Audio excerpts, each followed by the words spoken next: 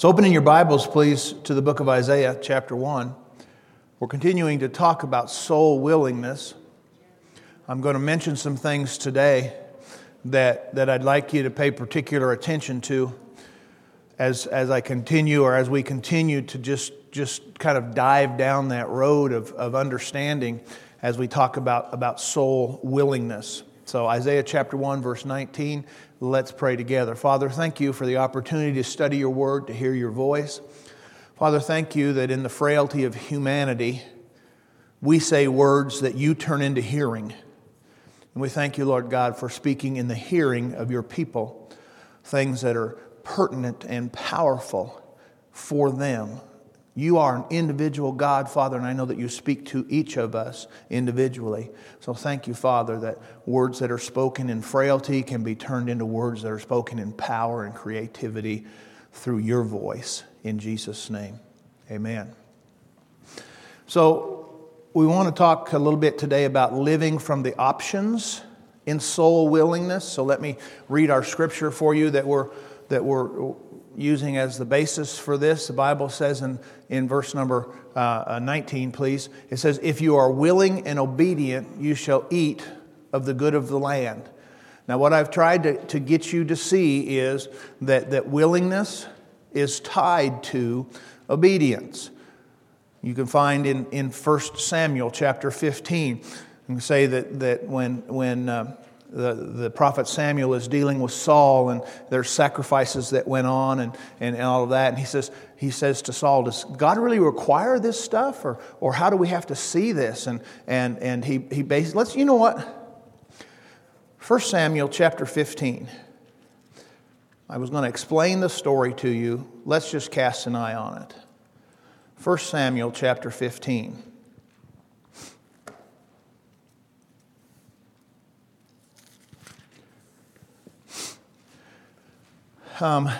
So the context and background of the story is that God, through the prophet Samuel, instructs Saul to utterly destroy this nation and these people. And what Saul does is take the king captive, which wasn't in the plan, and he blames the people for keeping some of the best spoils. So that's the story. Here's Samuel speaking to Saul in this understanding and judgment picture. It says in verse number 22, "So Samuel said, 'Has the Lord as great delight in burnt offerings and sacrifices as in obeying the voice of the Lord? Behold, to obey is better than sacrifice, and to heed than the fat of rams.'" The idea behind heeding is the listening for the purpose of obedience. So again, you may have had this with your own children where you told them something, you're sure they heard you, but they didn't follow through. There wasn't a willingness on the part of the heart of the child to do. And maybe if you force them to do that, like pick up their toys, they might have opened their toy box and tossed those toys with certain kinds of strength into their toy box. They didn't do what they were asked to do out of a willing heart, but rather out of a compelled heart, right? Sometimes kids have to be essentially threatened into obedience, and part of that is a learning process. But what we're really talking about is that willingness. And so let me say this to you. This is one of the things I want you to get. It is my belief or opinion that your enemy, the devil, is not at all interested in what you believe. Now, I know some of you are going, "Wait, what? No, he's opposed to that." He doesn't care what you believe. He's working to get you to have a willingness to put down the indwelling character of God, to share what you believe, or to defend what you believe. Let me say that to you again. He works to get you to be willing to put down the character of God, to defend what you believe.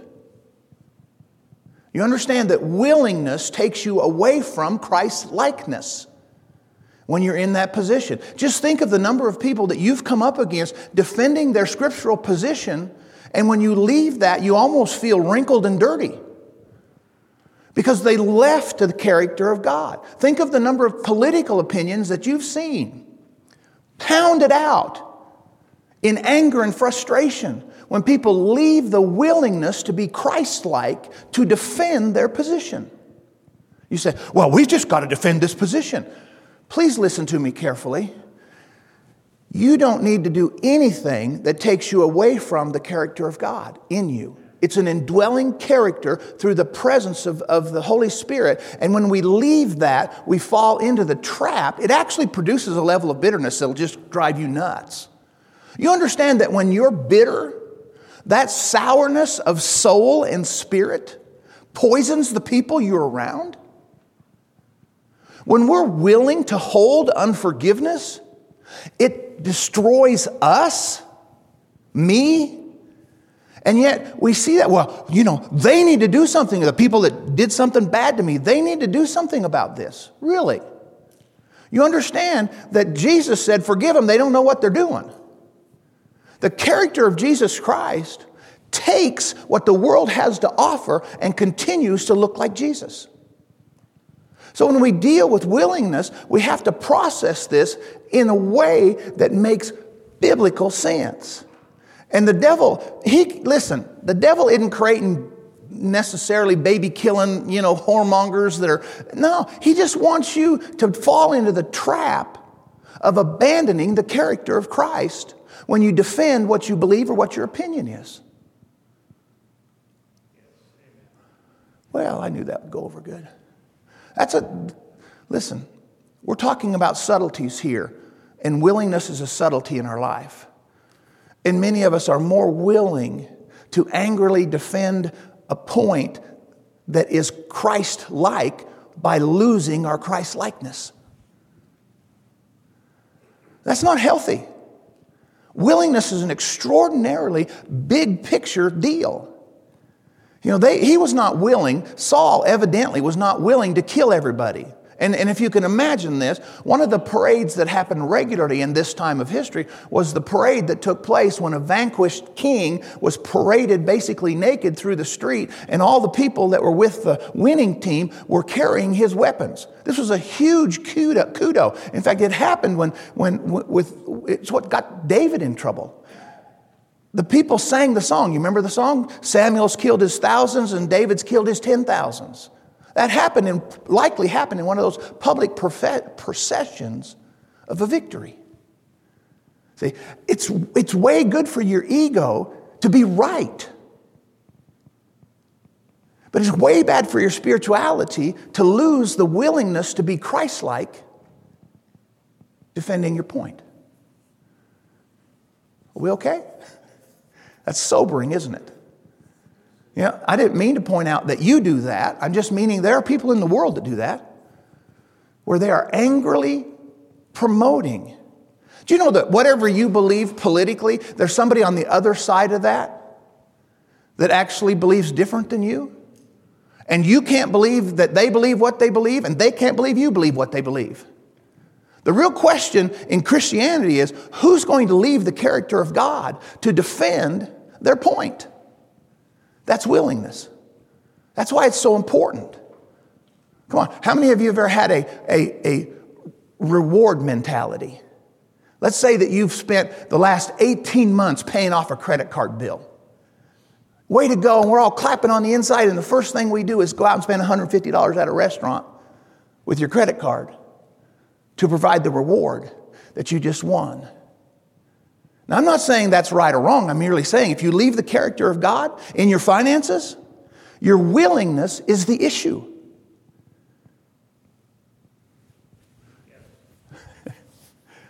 No?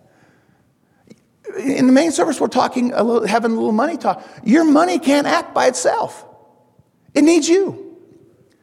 And it needs to be governed by biblical foundations. And when you leave those, your willingness to leave those things. And I've been at this a long time, and the number of people who have gotten appointments with me to tell me they can't afford to tithe. They hear me talking about tithing and all this kind of stuff. They make an appointment, and they come in, and they say, almost without fail, they say this, Pastor, you just don't understand. Okay, my understanding of that principle is not at question here. It doesn't make any difference whether I understand or not. See, you hearing God's voice should produce a willingness in you to be willing to be like that. See, God doesn't come in and just possess you like that. This is God. I'm pretending I'm him with his deep voice and his gray beard and his gold scepter thing that he smacks people with when they're out of line. Come on, I've had a lot of people think that God's up there and he's angry all the time, right? God gives you a reflection of his goodness so that you have something to reflect of his goodness. Romans tells us it's the goodness of God that brings men to repentance, not the angry presentation of scriptural truth. Well, we've got to be angry at sin. Why? In fact, the Bible says in James, don't let the sun go down on your anger. But many of us are so angry at sin, and more specifically, the sin that we see in people that we love. Come on, how many of you got, don't raise your hands. How many of you got somebody that you love that isn't acting according to biblical truth in your mind? And how many of you have a solution, a biblical solution, that you've said to them maybe more than once in different languages until it's become frustrating for you to talk about it with them? Because they're just not listening. No, they're listening just fine. But you see, your willingness to depart from the character of God is your willingness to depart from them being led by the goodness of God. They don't see the reflection of the goodness of God in you. And so they think you're a crazy old religious bigot. Now, does that make a difference in what's true and false? No. It makes a difference in who is being reflected. You understand the problem with church growth is the people that grew in the church.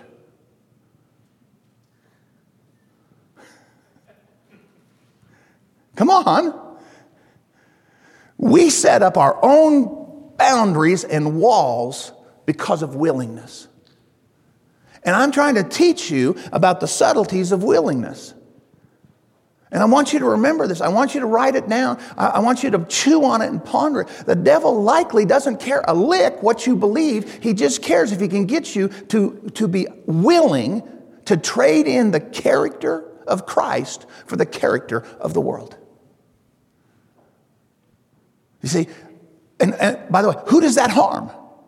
Does that harm the other person? No. The minute you left the character of God, the minute you left the goodness of God, they stop listening to you because they think you're crazy. But when you operate in the goodness of God, and you're going to have to accept this or I'm going to be stuck here all day. When you lose the willingness to be Christ-like, you enter into the willingness to be worldly. You set your mind on carnal things. You say, no, I don't. Yes, you do. You want to control the other person. Now, we don't need to control them. Listen, anybody that you can convince by conversation can be unconvinced by another conversation. All that creates is a double-minded man. You understand, when your mind, I try to do something that doesn't hit everybody, and every time I try to do this, I hit somebody square in the face.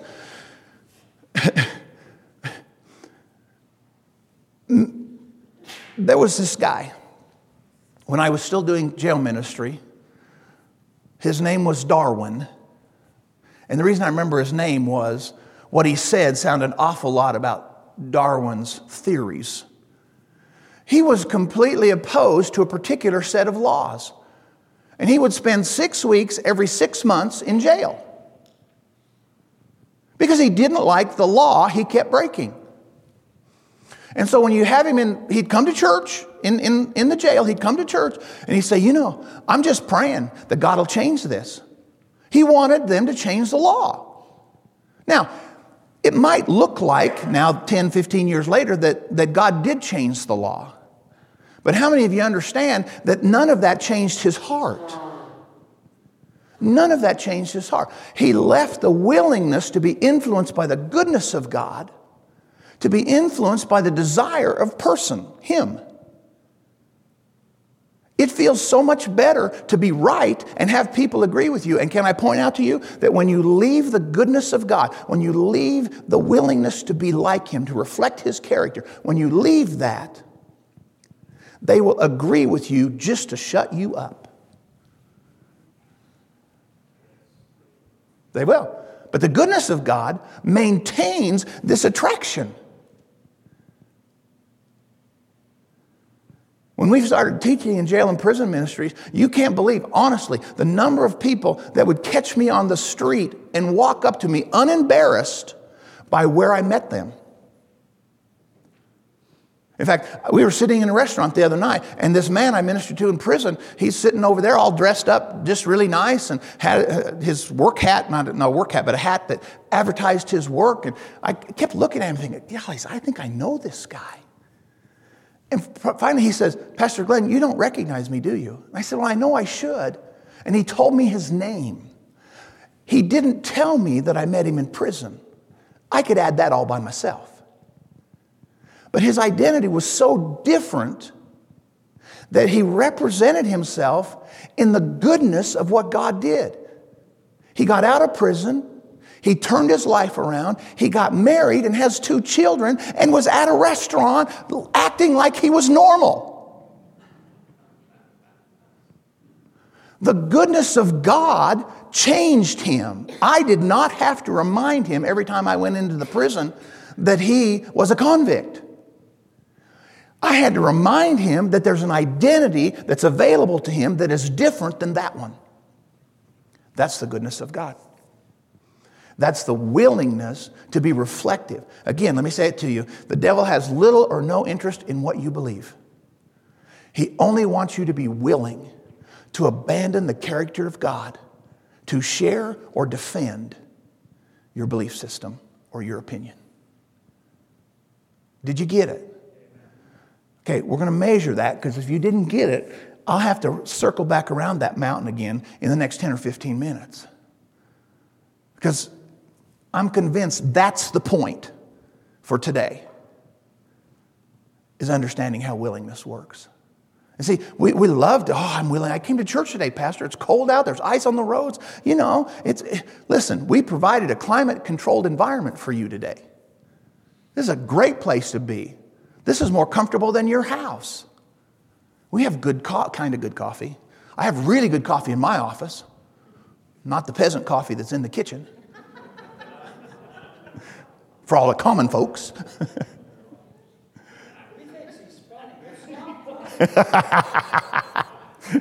But it's true, isn't it? The point. See, we got to laugh so you guys can get away from the victim mentality that I just gave you, and come back around and say, you know what? I think what the pastor is saying is God ordained or God breathed. That God really does pay attention and want us to be willing to sacrifice ourselves at times, because if we sacrifice ourselves the other way, we sacrifice ourselves away from the character of God. I don't think that's right. Notice in verse number 23. So 22 says, and heed. The heeding thing is that purposeful, intentional listening or willingness to listen. That's the willing part of that scripture. And then in verse 23 it says, and for rebellion. Now listen, rebellion is not the opposite of obedience. Rebellion is the opposite of willingness. When we rebel, we are unwilling to do whatever's on the table. Rebellion is the opposite of willingness. So when you say, well, I don't rebel all the time. Really? Do we need to go down that road for you? When God gives you a specific instruction and it takes you 6 weeks to slowly become obedient. There is no biblical term for slow obedience other than rebellion. But you know, I got there finally. Yeah, I was disobedient right up until I became obedient. And the only difference in that pathway was my willingness. I fought so hard not to be in ministry. I've told this story in many ways, many times. But in 1981, when God first started talking to me, or to us, you know, Tracy always got it. And I don't know why God always puts opposites together. I mean, Tracy is so willing. Yep, that's what God says. Let's do that. Are you kidding me? No, we're not doing that. Every pastor I know is poor and nobody likes them. And I wanted to be rich and I wanted people to like me. And he gave me this personality. You say, no, you made that personality. I've tried to change. I didn't make the personality.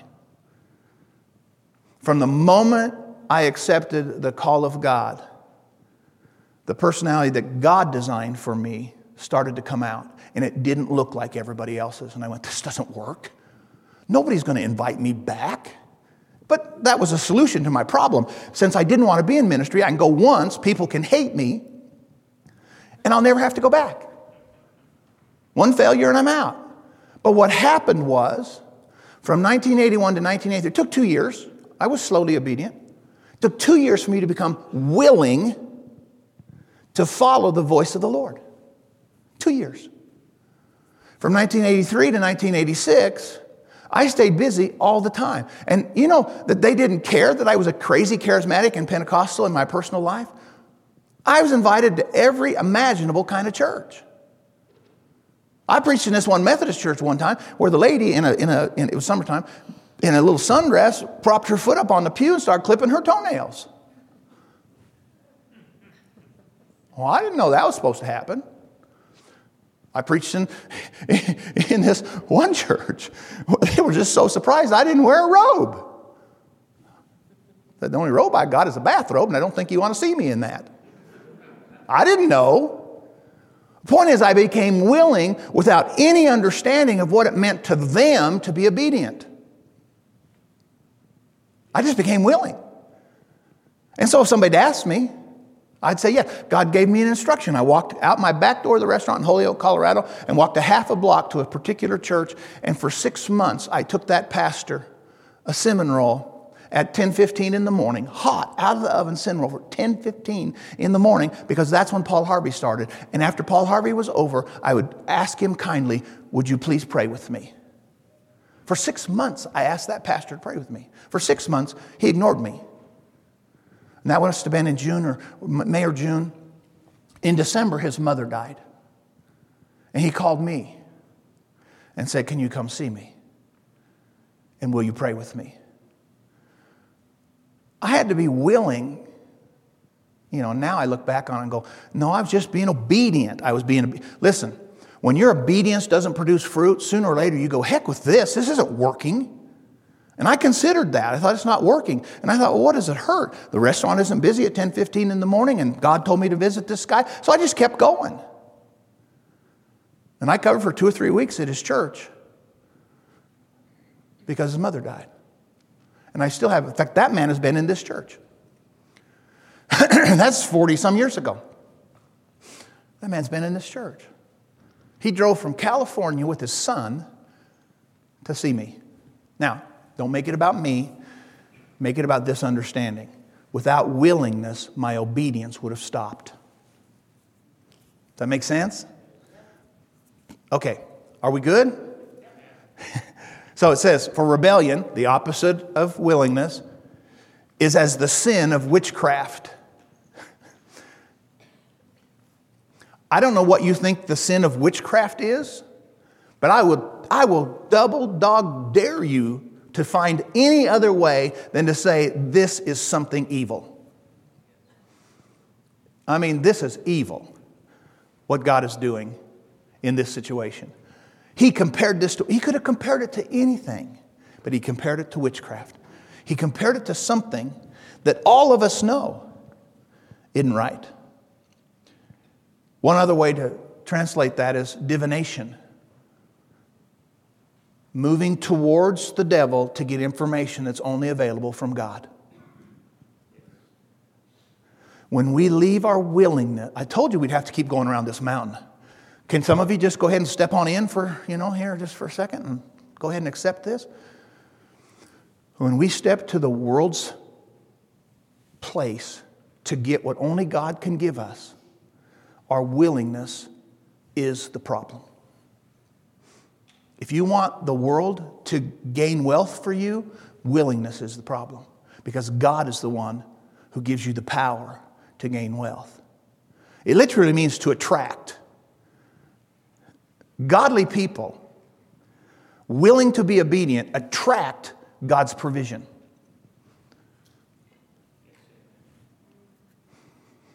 See, there are churches all over the planet who have left willingness because of the opinion of the people they serve. Amen. All right, so what does willing mean? As I'm talking, just turn over to Matthew chapter 13, please. What does willingness mean? How do we process this?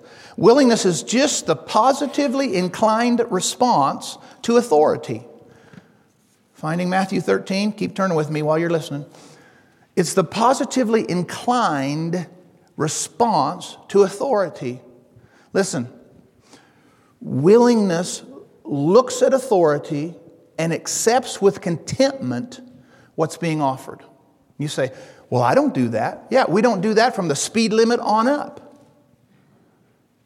Because we're not content at 65 because we create the path of contentment at 69. Why? Because we won't get a ticket from the world. Divination is when we go to the world for what only God can give us. Some of you need to have a really smart math kid in your family, or maybe you're the person who can do that math in your head. And just go ahead and figure out how many minutes you save over the course of even a long drive. And you say, well, it's hours, Pastor. Okay. Can you discipline yourself before time, or do you have to turn to the world's ways to gain that discipline back? Do you have to redeem the time through the world by driving too fast? I'm trying to pick things that everybody does, but nobody cares, and I'm meddling in that area. Right? Because you're going to leave here today and drive quickly to beat the Baptist to the food. Okay? My point is that in every aspect of our spiritual life, willingness becomes an extraordinarily important issue. How do we pray to gain the willingness on the inside? How do we do something to gain the willingness on the inside? I can see some of you already frowning, going, well, yeah, I don't know how, because I want to be willing and I pray about it, but nothing ever changes. The only way to be willing is to accept the character of God that's living in you.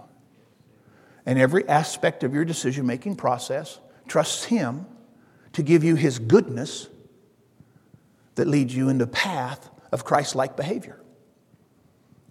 Every decision. You say, well, that's just impossible. It's impossible with man, but it's possible with God. Have you ever heard that scripture before? One of the ways that God does these things is to get us past ourselves so we'll trust Him. I tell you, I've moved the line of weakness in my life. This is the one thing that where God started with me, and it's been a long distance, long time process. I know that God's best is found in my weakness. I know that. And so rather than saying to myself that God helps those who help themselves, right? He wants you to be so dog-tired that your tongue is hanging out over the things of God. You've been working so hard you can't hardly move. And then He rushes in to save you. Well, that isn't what God wants. Move the line. God, I'm not even going to preach today unless I hear your voice. I got nothing to say unless I hear your voice. You say, well, but what do you do about your job? I trust that you'll give me grace. You say, well, what if we don't? Then you have a heart problem. It still doesn't affect me. Okay. I know some of you are going, well, if you don't preach any better than this, we'll just find somebody else. Hop to it. See, if you're willing, you listen to God's voice. I'm not saying I'm right. I'm saying, would you please be willing to hear God's voice so the frailty of human language turns into the power and penetrating words of God Himself? Does that make sense? Yay me. We're talking about living from options. Willingness is always about the options. Notice in Matthew chapter 13, let's begin reading in verse 14. 13. Therefore I speak to them in parables, because seeing they do not see. How many of you understand that he said something so profound right there that it takes a little bit of processing to understand it? He didn't say they were blind. He said they did not. 13 and... Okay, sorry. You made a typo? Okay. Therefore I speak to them because seeing they do not see. He didn't say that they couldn't see. He said what they're seeing isn't worth seeing. That's why hearing they do not hear, nor do they understand. Notice that there's a completely separate opportunity for you to see what God is offering, hear what God is saying, and take the understanding that He has. He was teaching people in parables. He knew in the agricultural setting they were in that they understood how seeds worked. He used something they would immediately respond to. But he wanted them to see something different.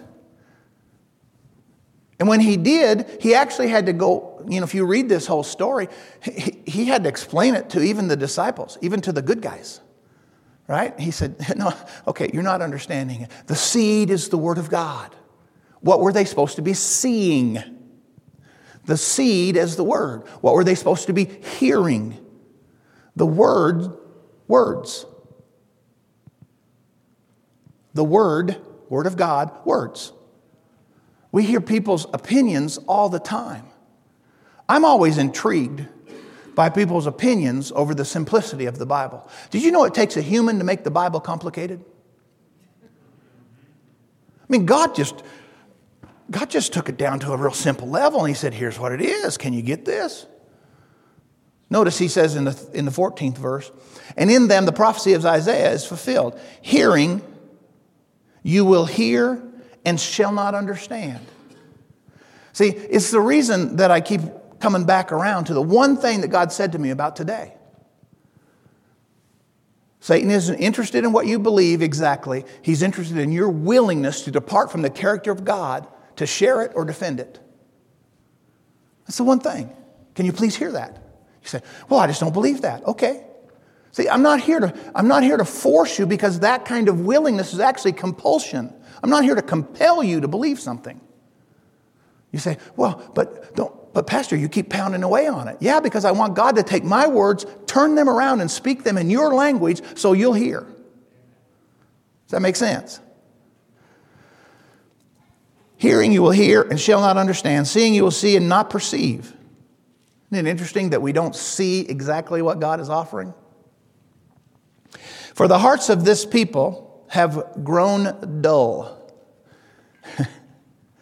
Our problem does not stem from our inability to see, or our inability to hear, or even our inability to understand. It stems from the waxing gross, is what the King James says, from the hardening, the dullness of hearts. You understand that if you change hearts, you don't need the limits of the law. Chugga, chugga, chugga, chugga. If you change hearts, you do not need the limits of the law. We would never do anything on the roadways to put another one of God's creation in danger.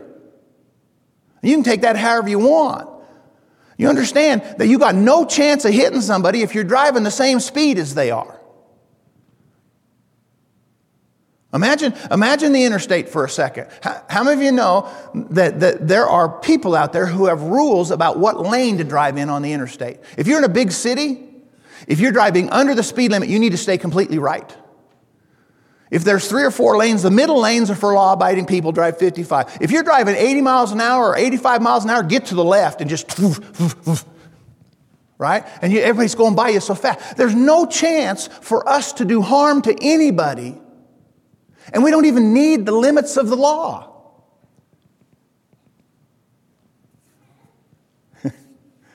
I know, see, that'll spin your head, won't it? Why? Because our hearts grow dull. And you say, well, yes, we're living in a time where people's hearts are dull. Exactly. What do you think is going to solve that? More law? Well, how are we going to soften it? I used to soften with a big hammer. That seems like that softens everything, you know. If the only tool you have in your toolbox is a hammer, then everything you hit is a nail. But see, some of y'all aren't nails. You're something else. I mean that literally and figuratively. And so hitting you with a hammer, I had somebody tell me the other day, they said, I just love it when you say, stick your toes out in the aisle, I'm coming by to step on them. See, some people like that. Some people enjoy in-your-face stuff. Some people enjoy the simplicity of saying, you know, hey, the devil's not interested in what you believe. He's just interested in twisting your mind so you'll be unwilling to be like Christ. So when you defend your position, you look like the devil himself. When you share your opinion, you don't look like Christ at all. I mean, that's really the point, isn't it? Notice he says then, the hearts of this people have grown dull. Their ears are hard of hearing. You need to process that as saying they only hear from an appropriate source. Have you ever talked with somebody about the Bible? But because of their experiences, because of their filters, they filter out all the good about God because they've had an experience with God where God stole their child, killed their mom, took their money, did whatever. And so their filter doesn't allow them to hear right. See, these people's hearing are hard. And their eyes, they have closed. You ever notice when a 2-year-old or so closes their eyes, they think you disappear? How many of you know that's not maturity? Right? So you can sit in a situation, I'm just going to close my eyes. Okay. But you understand that doesn't work. Nothing disappears when you close your eyes to purposeful seeing of truth. They should see with their eyes, middle of verse 15, hear with their ears, understand with their heart. The most difficult highway you will ever have in your life is the 18 inches between your brain and your heart. It says they understand with their heart. They don't understand with their logic. They don't even, logic, it's easy to use logic to determine right and wrong. It just is. But how many of you know that your logic is affected by your filter? See, here's my logic. Absolutely no reason to fix a lawnmower. I don't fix them. I throw them away. They're disposable tools. Now, why is that? Because my logic tells me, even though I have shiny tools, I don't know the first place to start in fixing a lawnmower. Now, in my retirement, or close to my retirement, God moved somebody about 3 houses from me in this church, Rick Van Vickle. Do you know that Rick, he's a small engine expert. He calls me up every spring. He says, Pastor, want me to go through your mower for you? I go, why? I'm just going to throw it away when it stops working. And so I walk, it's self-propelled. In my neighborhood, it's crazy. When I'm walking over there, the mower is running and I'm using the self-propelled mechanism to get it to his house. And he does it on the way home. And I give it to him. And I'm sorry, I love you dearly. And he gives it back to me, a day or 2 or 3 or whatever. It doesn't really make any difference. And he tells me, I did the oil, I did the filter, I did all this kind of stuff. And I started, and guess what? To me, it sounds exactly the same. I'm still going to throw it away. Why? Because of my filter. If I get in, and listen, I've done this. I've followed the instructions on the A goes into B and screw L goes into that thing. I've done that, and every single time I ended up with extra parts. It took me years and years to realize they actually send extra screws. I'm thinking, where do these go? There's like 5 screws. Where do these go? See, for an OCD kind of guy, don't send me extra screws because I think they're supposed to go somewhere. And so now I just look for any indentation in the metal and put the screw in there, because I can't throw those screws away because they're supposed to be in there. Yeah, engine room.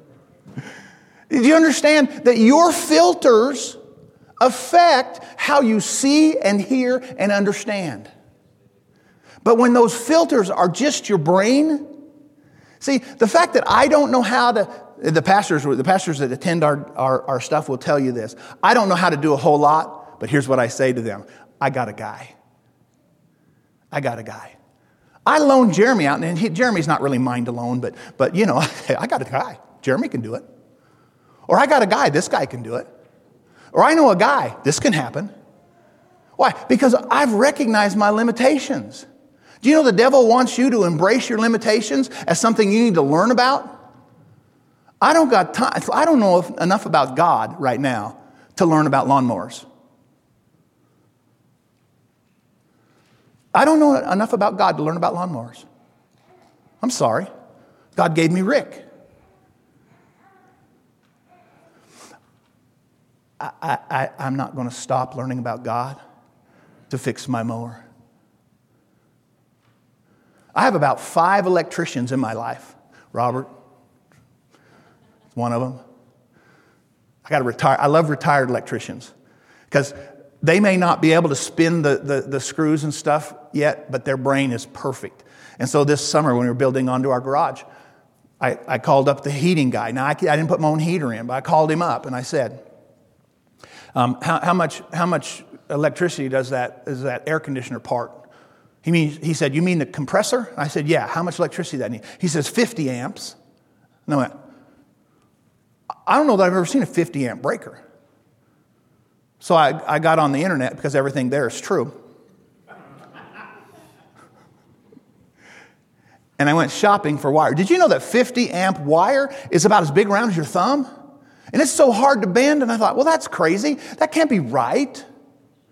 Right? And so then I don't remember where he was. And you know, Ron was standing somewhere. And you know how people who have knowledge in this, they love for you to come up to them wherever they are and ask them, you know, professional questions. Just try that with a doctor and see how well that goes. But anyway, so wherever he was, I said, hey, Ron, I'm putting an air conditioner in. And I said, the guy's telling me 50 amps. He says, that sounds about right. Oh, okay. And I priced that wire, and it's like $1 a foot. And I need like 70 feet of it. You know, I need $700 a wire. How many of you know that all this logic was working? Right? Going, oh, I can understand this. No, I need somebody who understands it so I can then check with my heart, with God, to see if He still wants me to do it. Does that make sense? See, that's just a simple everyday thing. God, you still want me to do this? Because I can goof it up without even thinking. I mean, that's when I hurt my knee. So I got the approval from God, okay? Got 70 feet of this cable that is so heavy and it's so stiff. And so my son had the ladder in one garage and I didn't have one in the other. And it was so hard to fit through that he was on one side of this what do you call the things that hold the roof up? Rafters. He was on one side of it and I was on the other, and I'm handing it to him like this. And we got all done, and he said, yep, I got enough. I said, good. And so I went to step back off that thing, and my ladder moved. Only my ladder was a cooler. How many of you recognize that decision didn't go through the same filter and process as finding out if that wire was right? Are you understanding that your willingness to put God in the middle of every single decision? See, it's willingness that's at issue. God, you want me to stand on this? No. See, if I would have asked him that, he would have said, no, call a timeout and go buy a ladder. I've given you money for a ladder. I don't need no stinking ladder. Are you seeing this? I got 1 minute and I'm still, some of you are still pushing back. Going, well, I ain't believing that. Your willingness is so important that you need to spend time focusing and functioning through willingness. You say, no, I'm just going to be obedient. No, your obedience won't do any good if you're not willing. Because at issue here is the good of the land. Right? The good of the land. What is the good of the land? The Bible says that every good and perfect gift comes from the Father from above. God is always pouring out good and perfect. If you want to eat of that on the land, it looks like willingness plays a part. So here's your quote again. We should have made a deal out of this. I didn't realize it would take me this long. The devil is not interested in what you believe. He's only interested in you leaving the character of God, willing to leave the character of God, to share your opinion or to defend your point. That willingness will kill you. It'll take you to a place of not being Christ-like. Your heart will get bitter, and you'll poison the people that are around you. That's why willingness is pretty important. Amen?